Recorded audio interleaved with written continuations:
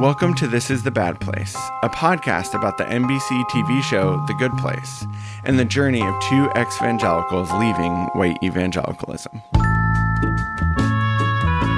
Welcome to This is the Bad Place podcast, where we talk about The Good Place. I still can't get over the fact that we are really bad at naming podcasts. We didn't call it like The Bad Place podcast. We called it This is the Bad Place, which then makes it hard sometimes when I'm like, yeah, this is the Bad Place podcast. I don't know. Well, this is the Bad Place. That's all we need to know. Right. It feels like the Bad Place, let me tell you. Not this episode. America? Right now? Yeah. Which is interesting because I'm doing a little fun fact early, okay? Okay. So this episode is called Someone Like Me as a Member, which is a very odd title, and we'll talk about that. Yeah, I was wondering about that. Starts with ellipses. Well, should I get into it? Do you know what that's from? No. Okay, so that is from a quote from Groucho Marx, which says, "I don't want to belong to any club that will accept me as a member." Oh. Which I thought you would probably think of... Me Without You? Yes! That's exactly what I was going to say. So for those who aren't in the know, Me Without You is like a Christian hardcore band. That I love. That I love too. Mm-hmm. But the theme of today is going to be a little bit talking about moral scrupulosity and also some like self-image, self-talk stuff. So what is the line from a Me Without You song that I knew you would think of? Yeah, he says, "I'd never want someone so crass as to want someone like me." So you basically, that's inside the mind of a traumatized person, right? Mm-hmm. If somebody accepts me, yeah. Right. If you love me, then there must be something wrong with you because there's something wrong with me. Exactly. So Groucho Marx said it. Aaron Weiss from Me Without You said it. I'm sure. And Eleanor kind of is embodying that philosophy in this episode. But that's not really what I was going to say. Really what I was going to talk about, fun fact-wise, is about when this episode aired, okay? So this episode aired November 3rd, 2016. Okay. And the 2016 presidential elections took place 5 days after this came out. Oh. And the weird thing is there was like a long gap between this episode and the next one. So the next episode didn't air until January 5th, 2017. So I'm just trying to be like placing this episode in like the context of what was going on in American politics and American culture. This is the last one that aired before Donald Trump was elected. And then the next episode doesn't air for several months. So, anywho, just putting that out there. I forgot about that. Cliffhanger, because they do cliffhanger so well in the show. Yeah. And then you just have like to a sit real and cliffhanger. wait. And we were watching it in real time. Right. You know? Yeah. So, yeah. Sometimes I think about cliffhangers that our kids watch, but then they don't have to watch the cliffhanger. They didn't go through what we went through of waiting they don't like have a year. any trauma in their life, basically. Exactly. Right. Except when they saw the second Into the Spider-Verse, right? Yes, exactly. Yeah, I'm like, they did have that experience, and they had not had that experience previously. Yeah, because you took the kids to the theater to see it, and they came home spitting mad. Because that ends on an intense cliffhanger. Yes, right. And it just sneaks up on you, and you're not expecting, if you don't know it's coming. And it's a fabulous movie, but definitely a cliffhanger. Yeah. So, okay. So, let's start with Mark Evan Jackson summarizing this episode called Someone Like Me as a Member. Today we're talking about Chapter 9, Someone Like Me as a Member. In summary, Tahani helps Michael to be a tougher negotiator with the representatives of the bad place. Real Eleanor, Chidi, fake Eleanor, and Trevor go on a double date. Jason and Janet bond. In flashbacks, we see moments from Eleanor's life from high school to adulthood, where she avoided being part of a group, and how that adversely affected her life. Wow. Yes. Yeah, it ends abruptly, but that's because he's like, today our guest is blah, blah, blah. So he didn't say the thing about Sean, even though Sean is mentioned in this episode. Yeah, Sean is finally mentioned, I was really hoping he would appear in this episode because I forgot, but he didn't. What else do you think he missed in that little thing? I think that the overall kind of what is like, maybe he missed, or maybe I didn't hear it, but this episode is all about sort of negotiating. Like, is Eleanor going to go to the bad place or not? She hasn't left yet, and they're kind of like trying to figure out, like, is she allowed to stay? How do we get her to stay? Yeah. Yeah. Also, I guess it's a good time to talk about, maybe it's not time for favorite parts, because I'm like, I have a lot of favorite parts that would flesh out what the episode is about, but that's okay. We can go straight into watch rewatch. Okay. Yeah. So, for you, watch rewatch, what do you remember first? Yeah, I think this was just the original watching, right? You're just fascinated with the quote unquote real Eleanor, right? The ethical Eleanor, and seeing her and Chidi bond, and you're like, oh wow, that's really throws a pickle into this whole thing. So I think that's definitely what I focused on the first time around. And then the second go around, spoilers alert for people who have not watched it. The real Eleanor is actually a demon, right? This whole time. And so I think watching it with that level of awareness was really interesting to see how, like, this is set up to torture Eleanor mostly, but also Chidi in a way. And so I was really I just felt sad a lot on the rewatch. There's a very sad thing that happens. Can I tell you? Yes. It's when Jason has this like really lovely moment with Janet, because Janet is still having a hard time rebooting or whatever. So Janet asks Jason, what is a jalapeno popper? And he's so excited because he gets to tell her. And she's like, thank you. And then he hugs her. And she was like, why? Why'd you do that? He's like, because you're the only person here who's nice to me. And then he just and then she leaves and he just kind of sits there looking kind of sad. And I was like, oh my God, Jason's having a really hard time in heaven. Nobody is nice to him. And these are all, again, ostensibly good people, Chidi and Tahani, and they are not nice to him and very dismissive of him. So that really stood out to me on the rewatch. Yeah. Yeah, that was one of my favorite things. You stole it, but that's okay. Oh, no.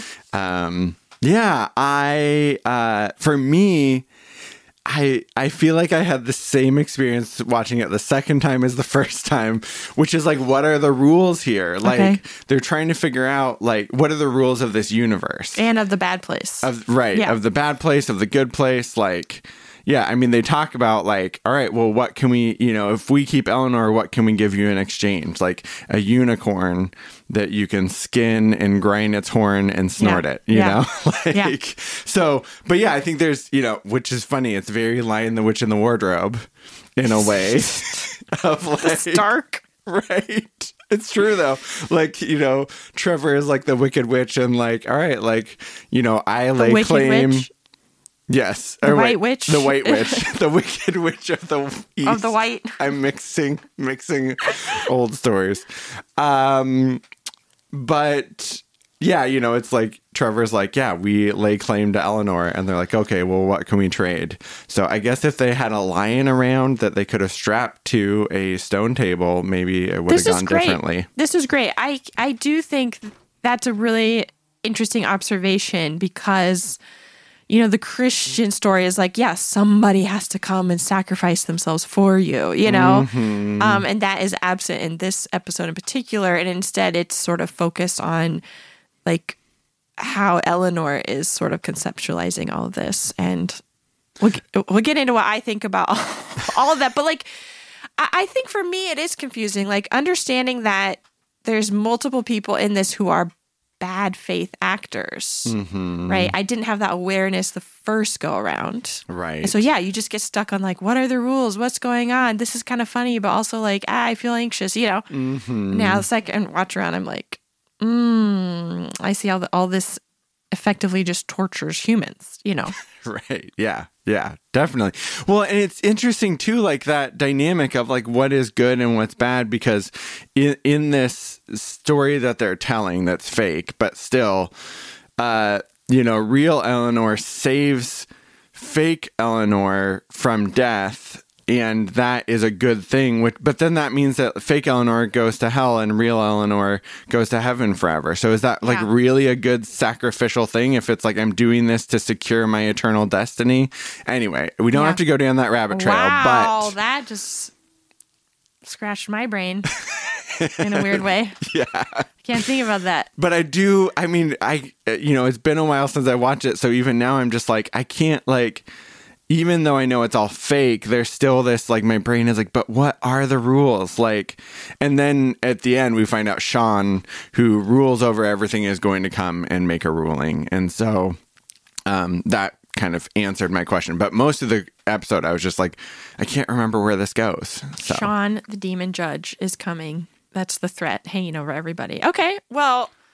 And one more thing. Okay.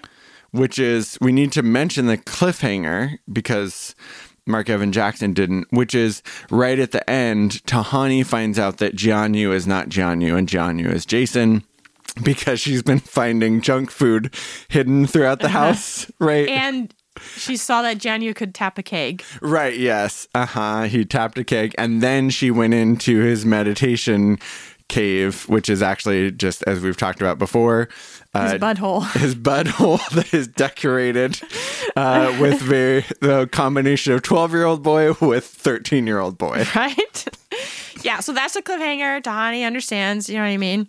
And I feel upset for myself now looking back on having this cliffhanger and then knowing that I had to wait until January to find out what was going to happen. Okay. I feel retroactively angry. Mm-hmm. I'm like, and we were different people by the time the next episode. I know, right? We had to go through the Trump election. Okay. So, favorite things? Okay. Well, I have a lot. First, we get our first brief glimpse of Bad Janet, who is an icon and is incredible. And I was so disappointed. She just popped up for like 2 seconds. That was really, really good. Okay. I thought you would like this episode because there's definitely some childhood trauma stuff that comes up. And I was like, oh, that's, I like that element. I don't know. I just thought the Bad Place people obviously make it very fun to watch. And yeah, so I liked all of that. What about you? Yeah, that was fun. It was a little bit stressful to see all these dynamics, but one of my favorite things was, as we've talked about, Eleanor's house is decorated with clown paintings. A clown corner. Yes, clown corner with all these clown paintings. And what's really funny is that they're like, oh, we decorated your room in the Bad Place with the exact same paintings. They're telling on themselves. Exactly. Aren't they? Right. Yes. Aren't they? Okay, another favorite part is they were explaining what the torture would look like for Eleanor, in the Bad Place, which was like, you have to perpetually attend a baby shower that you're also organizing for somebody you don't really know, and you get yelled at a bunch. I was like, that is literally my nightmare. You know what I mean? That is your nightmare. Yeah. I thought that was pretty good. Yeah. This was so cringy, but the Bad Place crew does karaoke, but they do karaoke to like terrible, like Mussolini speeches. Yeah, I'm going to talk about that in the fun facts section. Okay? And the Nixon tapes. Yeah, there's a common denominator there we'll talk about. Well, I wondered how you felt because they do a little drive-by on jazz music.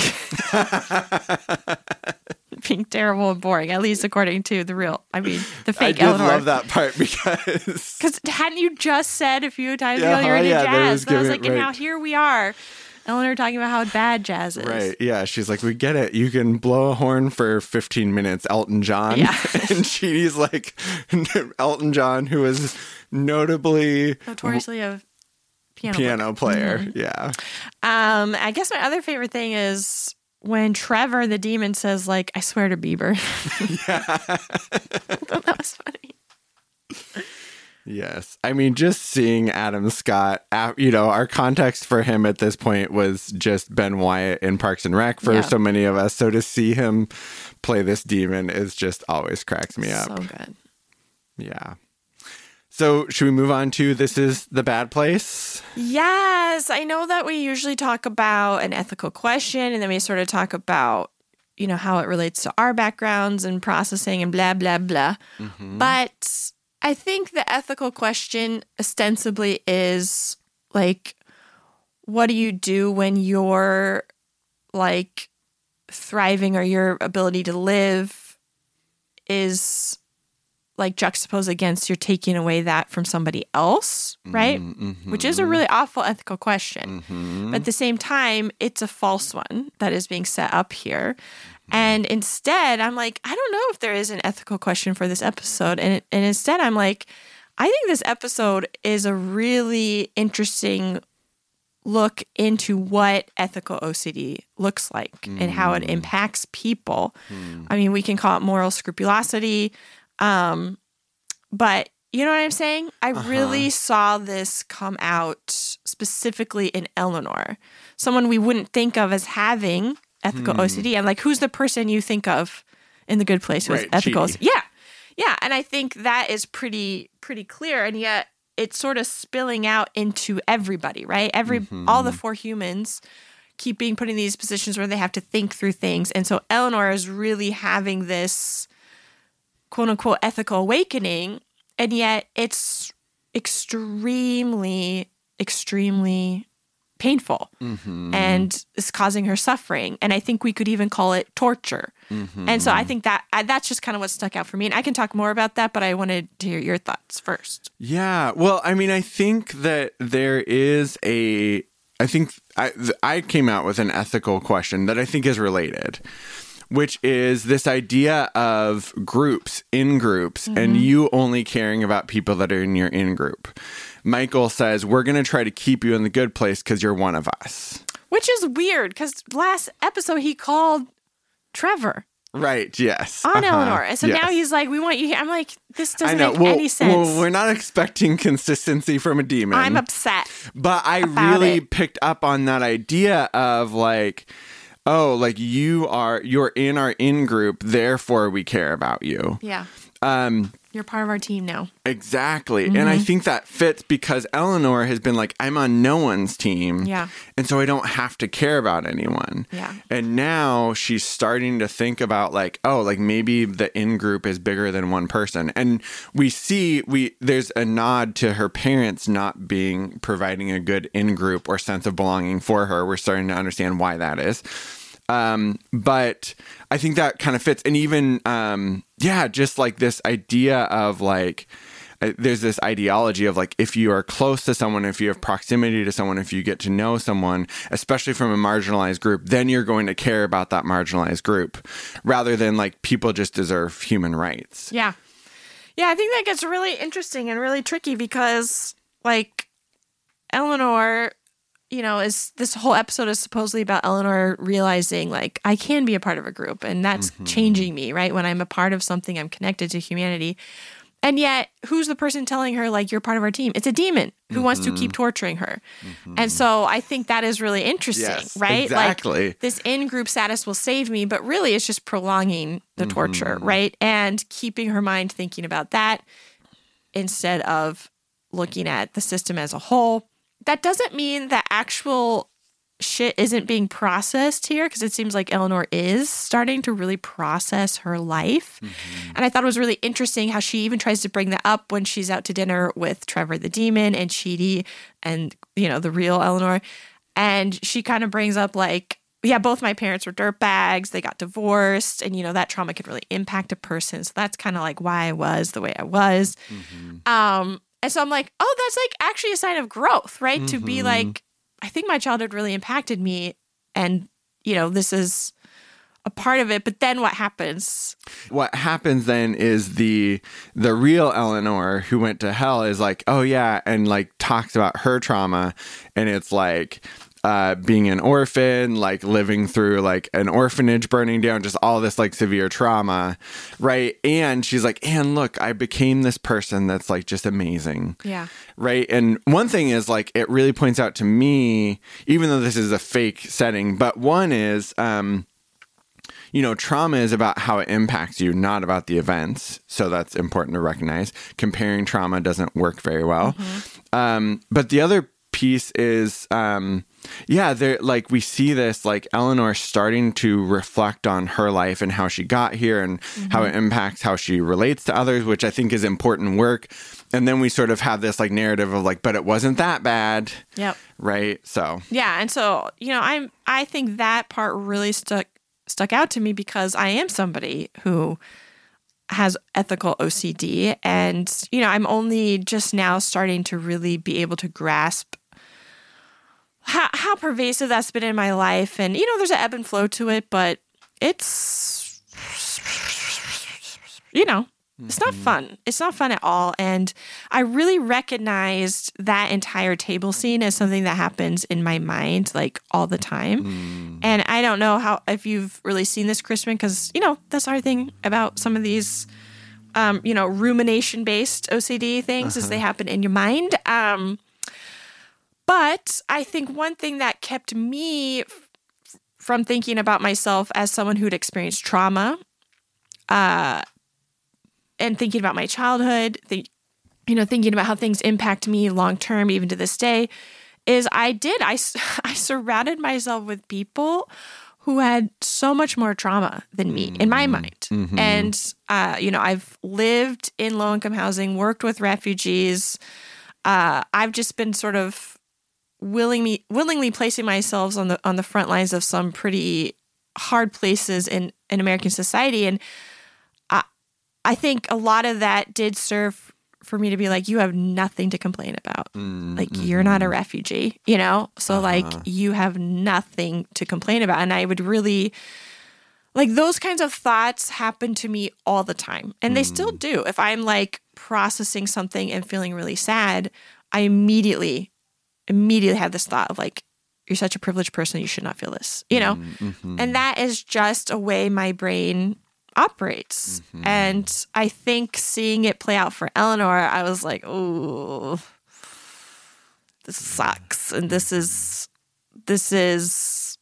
just interesting, especially if the theme sort of for Eleanor in this episode is it, and I think Trevor basically spells this out after that table scene. He says, basically, like, isn't it better to suffer and be punished for who you are rather than trying to fit in where you don't belong? And that might not be OCD. That might be even just like a CPTSD, right? Yeah, straight up. Shame, like chronic shame. If you think you are a trash bag, which is what Trevor calls Eleanor over and over again, and they call her fake Eleanor over and over again, including Michael. She even tells Michael, stop calling me that, He said it's just easier. Exactly. And so there's parts of her that can fight up against that, but I think when she's thinking about trauma, she's like, yeah, I come from two dirtbags. They divorce, I don't deserve to be in the good place, but I want to try. But yeah, is it better to just accept my fate, which is I'm a bad person, rather than trying to fit in where I don't belong? And to me, like, that's just the saddest and yet most accurate representation of people with complex childhood trauma, trying to think about how to be in the world, because the way life set us up with our caregivers, right, is that we truly at our core think we are trash bags, right, and not deserving of any good thing, which makes forming community connections really, really difficult. So anyway, that's a lot. That's heavy stuff. Yeah, no, definitely. And this is where I live, talking about these things, because if you grow up in a family where your emotional needs are not met, it creates this sense in yourself of like, there's something at my core that is disgusting, that drives other people away. There's there must be something wrong with me.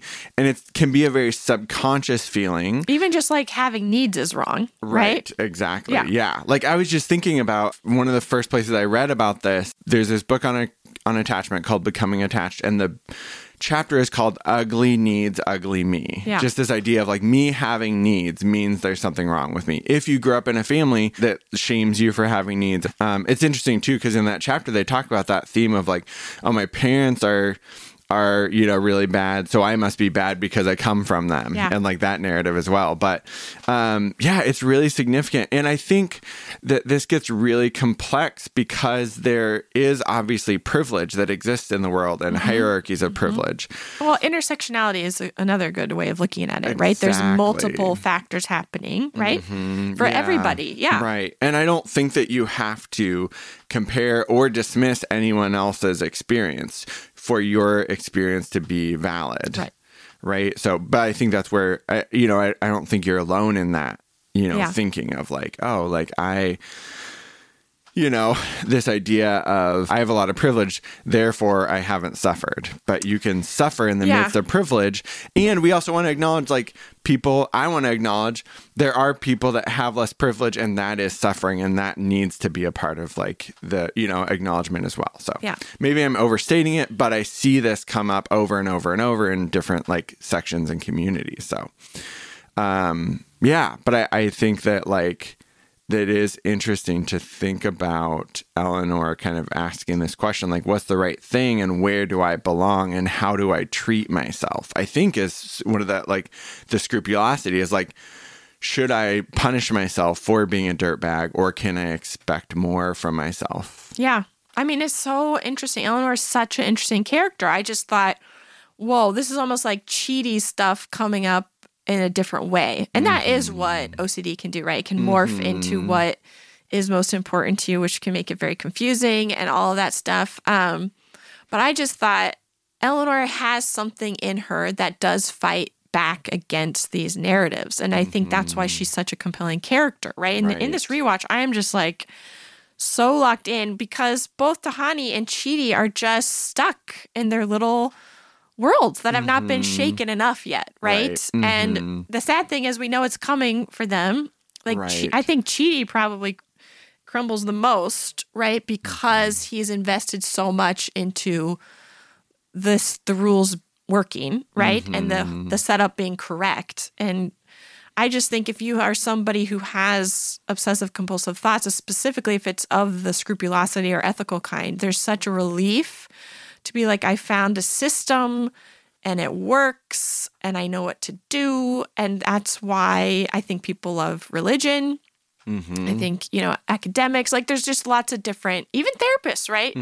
I found the modality that works for people, right? And it's I think that's okay, but humanity and humankind and growing and evolving means we can never just be static, right? We always have to be prepared for some new information to change us as humans. Right. But instead, we see a lot of people doubling down. I mean, I mostly see this in religion, if I'm being perfectly honest. It has to be good for everybody because it's good for me personally. And it's just okay. But when people present you with other information, how does that impact you? And again, I'm not saying all religion's bad or anything, but we come from white evangelicalism. And so it is difficult to hear at this point in history that it's a net positive for the world. But I'm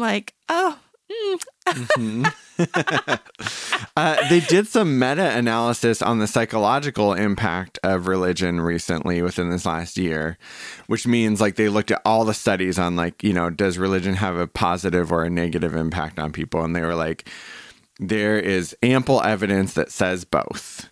So I think that's worth mentioning. There are lots of studies that say it is positive. There are lots of studies that say it's negative. And when you look at all the data together, there's no consensus, which I think is really important to recognize. To me, that says it has a potential to be positive. It also has a potential to be negative. Yeah. And that's not even getting into the impact on the world. That's just psychologically. Okay. Yeah. Speaking of religion, can we talk about religious trauma? Okay. So you might, I can't, do I have to do it every time? No, you don't. You might have religious trauma if, I'm going to go first. You, like Michael, were in the good place, so you never had to learn how to deal with negative feelings. Because at some point, Michael's I'm stressed out, but I don't know how to deal with it because this is the good place and I never have negative feelings. Yeah. Which, makes you think of growing up in the church where it's everything's okay, everything's fine. If you have a negative feeling, just pray and you'll feel better. And then you don't actually learn emotional regulation or coping skills. Yep. I love it. Okay.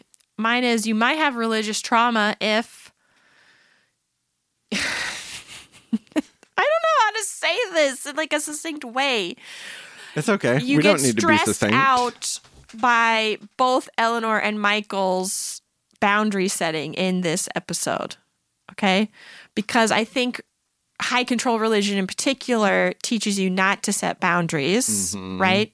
With people in authority or with people who are godly or within the hierarchy. And so this episode had some really interesting looks into boundaries, like Eleanor when she was in high school, right? Just basically telling everyone, no, like I'm not going to be a part of your group. This is my firm boundary. Then we see Michael really stressed out because all the demons from the bad place keep being horribly mean bullies to him, and he just acquiesces. And the more he acquiesces and tries to smooth things over and be kind and all that, the worse they get. And Tani's like, you have to speak up to them. And he's like, no, I'll just keep being really nice and soon they'll see reason, right? Yeah. And she's like, no. And so I'm like, whoa, I was not, I was a lot more like Michael, right? And I was taught that people like Eleanor are really bad. And now I'm like, oh, we've all got to find that part of ourselves that stands up to bullies, you know? But my religious upbringing did not train me to do that. So, Yeah. Yeah. And I think even there's this within a lot of like within some religious ideology, I've been thinking about this a lot about like, oh, the bullies are, you know, just yet to be redeemed. So if you acquiesce to them, right, and give them love everything they them, want, and then things will get better. And I don't think that's true. DL's fun facts. Oh, it's time for fun facts. Yes. Okay, I don't know if this is a fun fact or not, but like the beginning of this episode really confused me. It's like butterflies and this beautiful, you know, part of the good place, and it's like, I see trees of blue or whatever that song is. Okay. And then all of a sudden we're back into Eleanor's face, you know, and they're all discussing whether or not she should stay or not. And then I saw some like summary that Eleanor is dreaming of her happy place and then is sort of like brought back to reality. So like Eleanor is literally dissociating at the beginning, trying to think of her happy place, which is the good place, which is a place of peace and calm and belonging where she actually can be at peace, which is so sad. Like, isn't that so sad that she's like dissociating and thinking about that while everybody's arguing about how, you know, she deserves to go to eternal conscious torment. So that just really got my heartstrings. Not sure that's a fun fact or not, but it is in there. Okay, another fun fact. The real Eleanor talks about how much she loves the house with the clown corner, and she says, I love Icelandic primitive design. Okay, Crispin, true or false? Is that a real design aesthetic?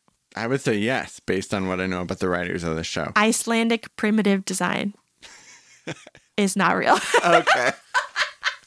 I always wonder. I'm like, it sounds like the Good Place writers to dig something up like that, but I know. Okay. Also, I'm just someone that's really bad if knowing something's a joke or real or not. Well, it's a great joke. Even if it was real, that'd be hilarious, but it's not. Okay, one of the karaoke songs, before we get to the speeches, is Who Let the Dogs Out? Now, I don't know if this is an urban legend or not, but I was told that that song is about ugly women. Oh. And so I just think it's wild that we were all singing that back in the day. Maybe it's not. There's other people on the internet that say, no, it's about women who are catcalled and they respond by calling the men dogs. You know what I mean? So it could be either one of those. Okay. I think we know how the bad place people were singing Exactly. Now, let's get into the karaoke speeches. Okay. You know my ears perked up when they talked about Mussolini. Okay, here we go, people.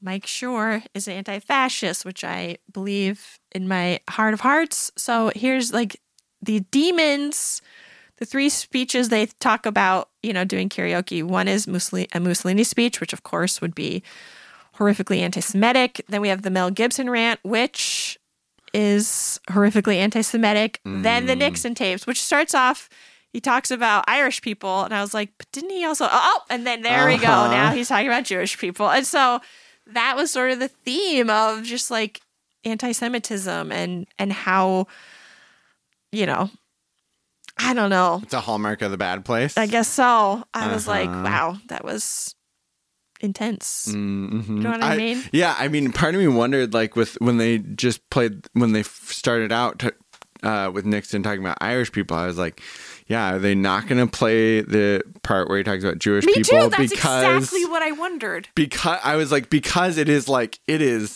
really upsetting. It is so upsetting. And so obviously there's so much he didn't put in there. Right. Mm-hmm. Now this is maybe a part we should mention mm-hmm. that if you think what Nixon said in that little clip about Jewish people is bad, then you have a due diligence to look up and see what him and Billy Graham talked about when it comes to Jewish people. And it is horrifically anti-Semitic. And I just feel like it just continues to prove our point that white evangelicalism, Billy Graham baby, is from the bad place. Mm-hmm. And there's just no getting around that. I know. And every time you mention Billy Graham, I don't even remember what he looks like anymore. I just picture him as Michael because it fits. Oh, that's like a horrible image for me. Yeah. Because I grow to love Michael.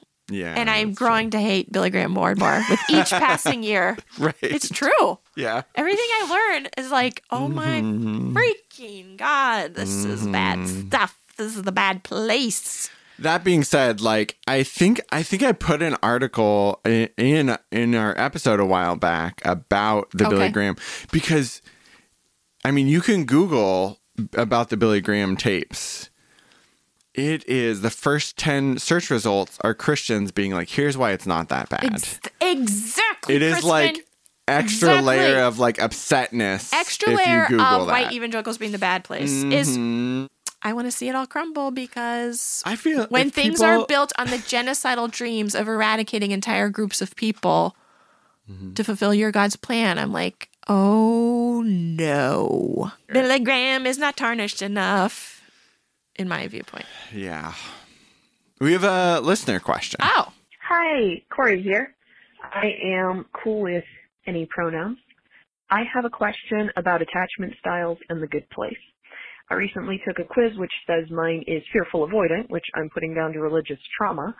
I'm not sure how or where to start with wrapping my head around this, but I love the good place and all of its characters. So, my question is, do any of them seem to have this attachment style? Or what attachment styles do we see from the main characters? I think that would help. Hoping you haven't already answered this somewhere and I missed it. And yeah, just wanted to say thanks for all you're doing. You chose a question that I am uniquely unprepared to answer. But luckily, everyone, we have an expert in attachment styles. We've been talking about this all episode, which I didn't even really plan, but... I was like, this does tie nicely in. Yes. Fearful attachment style is this idea of like, I want love, I want connection, I want closeness. And also something in me says like, you don't deserve it. You're disgusting. Well. Who's that? So Eleanor, right? Yes. And on the surface, Eleanor, or the way that she was previously functioning, actually was more avoidant. Yes. And then she is starting to get in touch with like, actually, this is what's driving this, is like this, I've gotten this message that there's something wrong with you. And I think it totally fits with religious trauma. I appreciate Corey mentioning that, because that's the message that you're given in evangelicalism, is like, you don't deserve love. There's something, I think I've talked extensively about this in other places, so I will not go on and on. But I often think about being in Sunday school. If you grew up evangelical, one of the things that you do is that some people do is like have a picture of a kid and then a drawing of a heart, and then in the heart you like draw black, which is supposed to signify sin and how disgusting you are, which also perpetuates white supremacy. I want to mention that, but yeah, just this, like, this is the starting point for evangelicals teaching children, is like, there's something at your core that makes you unlovable and God doesn't want to be around you. If you really want to be loved, then you need to fundamentally change who you are, which goes back to the thing that Trevor says, right? Like, would you rather spend your whole life trying to be someone different, or would you like to just accept who you are? You're a dirtbag. Yeah. And so you're saying that is fearful? Fearful. So I think that's interesting. What else do you think about attachment styles? Yeah, so I think Jason seems fairly secure. Yeah. He's like, yeah, I like other people like me, I'm deserving of love. Like, even him noticing. He says nobody was nice to him. Yes, but he's open to love from other people. He's not like Eleanor, where Eleanor is like, no, I don't even want to be around you. Jason is looking for love. Jason is looking for friends. Tahani, I think, also has a fearful, avoidant, because she does want connection and she wants love. She tends more anxious in terms of like really trying to like, make sure that things are okay. But I think there is still this like push and pull that she has, especially being shamed in childhood. Because she's like a quiet, anxious attachment style. When we think about like everybody defies categories, but a lot of anxious attachment style will sort of blame the other person. Like, I deserve love. Why aren't you loving me? Hani is more like, I'm going to try to get you to love me. I'm anxious about that, but I'm going to be sort of like quiet and fawn, Mm-hmm. And then Chidi, I think, is more avoidant because he really lives in his head, not in his relationships. And he's trying to, deal with that shame of feeling bad through problem solving. Yeah. Rather than like reaching out to others for support. That's interesting. I think it's interesting how childhood trauma, religious trauma, and OCD can all lead to avoidant behaviors, right? But they can also sometimes propel anxious attachment. So great. Just one more thing to be aware of, how our childhoods impact us. Love it. Love it so much, Right. Crispin. Yeah. I hadn't thought about attachment for a minute, to be honest. Yeah, My head has been in other places, but I wrote a whole book on it, if you don't know. Yeah, anyway. plug that book. Do it. I like, I especially like the first half of the book that I wrote that talks about how your religious upbringing can drive these different attachment styles. I think it's important stuff for people to, be able to recognize, like, oh, yeah, if I feel like I'm unlovable, like, that's because I grew up in a religious upbringing where I was told that from at a young age. Yep. Who knew that would impact us so much, right? Yep. Okay, well, thank you so much, Corey, for calling and leaving us a question. Feel free, everyone listening, to do the same. We love to get listener questions. If you have more questions about ethical OCD, that's something I've been researching a bit, and maybe we'll talk about it even more in the next episode, because the next episode is called Chidi's Choice. Oh. So, yeah. Yeah, I'm excited about that.